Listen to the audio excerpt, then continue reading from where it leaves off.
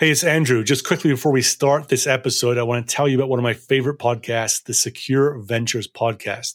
The host, Kyle McNulty, interviews cybersecurity founders about what they are building. I enjoy it because Kyle focuses on their technology, what it solves, why they build it, where it fits in the market. Also, listeners can understand the why of these startups. In some ways, it's a great complement to my own podcast where I focus on the go-to-market side, not on the technology side. He's had some great guests on recently. For example, the CEO of Reality Defender, when they talked about the ins and outs of deep fake detection. He's had the co-founder and CEO of Ghost Security, and also the co-founder of Radical, Chris Peterson, who was incidentally a founder of Logarithm, where they talk about the role of AI in the SOC. This is not a paid promotion. I just simply enjoy what Kyle is doing with his interviews and get a lot out of them. Check it out. It's the Secure Ventures podcast. Now on with this episode.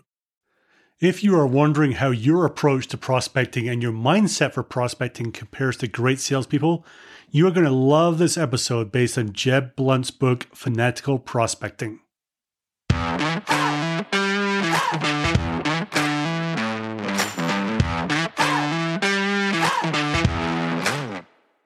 Welcome to the Bite Size Sales Podcast, where we believe that sales is the most important team in a B2B company, that complacency is the enemy, and taking bite-sized steps each day to get better at your craft is the best way to improve results.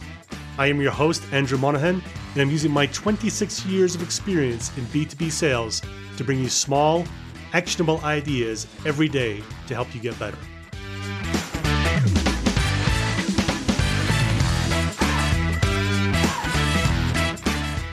When I look back on my career, when there's been times where I haven't done so well, it's almost always to do with pipeline problems. I haven't put the work in many months beforehand to build the appropriate pipeline to be able to close it in the quarters of the year in which I'm struggling. I can trace it right back to things that were in my control that I did not do. I didn't do the work, I didn't do it well enough, I didn't do it consistently enough. And prospecting is one of these things that we all have to do it. Very few of us actually love it, but it's so important to be able to do it right. And in Jeb Blunt's book, Fanatical Prospecting, he says, superstars view prospecting as a way of life. They prospect with single-minded focus, worrying little about what other people think of them. They enthusiastically dive into telephone prospecting, email prospecting, cold calling, networking, asking for referrals, knocking on doors, following up on leads, attending trade shows, and striking up conversations with strangers. They don't make excuses. Oh, this is not a good time to call because they might be at lunch. They don't complain. Nobody's calling me back. They don't whine. The leads are bad. They don't live in fear. What if she says no? Or what if this is a bad time? They don't procrastinate. I don't have the time right now. I'll probably catch up tomorrow. They prospect when times are good because they know that a rainy day is right around the corner. They prospect when times are bad because they know that fanatical prospecting is the key to survival. They prospect even when they don't feel like prospecting because they are driven to keep their pipeline full. Superstars are aware that failure in sales is not caused by a deficit of talent, skills, or training, not a poor territory or inferior product, not subpar communication and presentation skills, not a failure to ask for the business and close, not terrible sales managers. The brutal fact is the number one reason for failure in sales is an empty pipe, and the root cause of an empty pipeline is the failure to prospect. Yet countless salespeople and sales managers who marvel at the consistent year in and year out performance of superstars are blind to the real reason for their success, unwilling to accept that the foundational root of all success in sales is a fanatical focus on prospecting. They waste time tilting at windmills on their quixotic pursuit of fads, silver bullets, and secret formulas they believe will deliver them into the arms of success with little effort. A lot there, and a great way to start off the book from the author. Very motivational, inspiring, very brutal as well.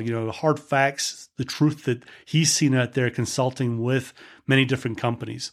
What I like about this is a couple of things. One is he calls out that the superstars do many different types of prospecting. as he says, they enthusiastically dive into all these different ways to try and reach the people that they want to reach. And I think that's so important. One of the concepts I've talked about is the idea of, if you get your ideal prospect, the ideal person you want to go and meet with, and you know who it is, that you have an approach of prospecting called get them surrounded. You use all ways open to you to try and reach that person, to have that important conversation and relationship that's going to help transform what they do in a way that means business for you. So I think the many different approaches was super good about how he wrote this. The second thing is that a lot of what he talks about is mindset. And, prospecting is, as everyone knows, is a beatdown at times. You feel like you're doing a lot of work for not much return. You feel like there's got to always be a better way. The temptation, as you kind of grind through it, is to search for that silver bullet, is to try and, reach for something that might be the magic pill that somehow makes it all better. But at the end of the day, the mindset to approach is just enthusiastically go after these things, as he says, as a way of life. And when I think about some of the great prospectors I've worked with over the years, it is just how they do things. They block the time to go do it. It happens. There's no ins and outs or excuses or reasons why it didn't happen. They just get on and get it done.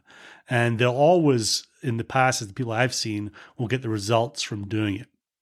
So my ask of you right now is to think about how Jeb starts this book and say, if I'm honest with myself, am I doing all the things that he called out there, for one? Do I do them all the time? And secondly, how is my mindset? How am I approaching prospecting? Am I the person that procrastinates it too much? Am I the person who relies on other people too much or leads too much? Or can I get better at some of these things to say, if I just approach this a little bit differently with my mindset and how my beliefs are about prospecting, maybe I might get better results. And if I can do that, what is my plan to go do that?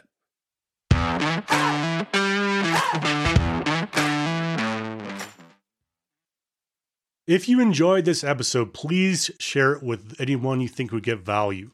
Coworkers, teammates, your boss, your head of sales, even that guy you worked with 2 companies ago who could probably do with some help. In fact, just overshare it. This is one of the few times it's cool to do that. Your podcast app will have a share button. Please click it and share it wide and far.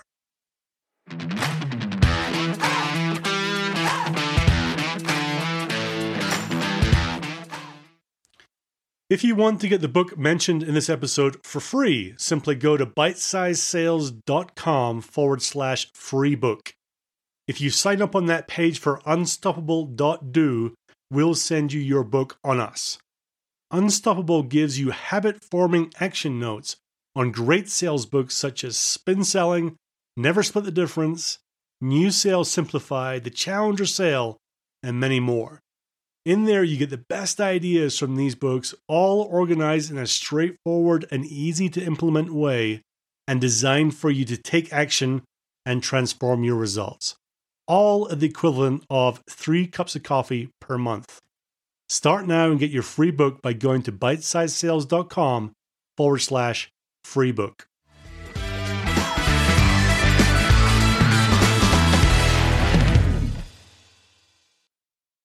It would mean a lot to me and to the continued growth of the show if you could help get the word out. So how do you do that easily? There are 2 ways. Firstly, just simply send a link to a friend.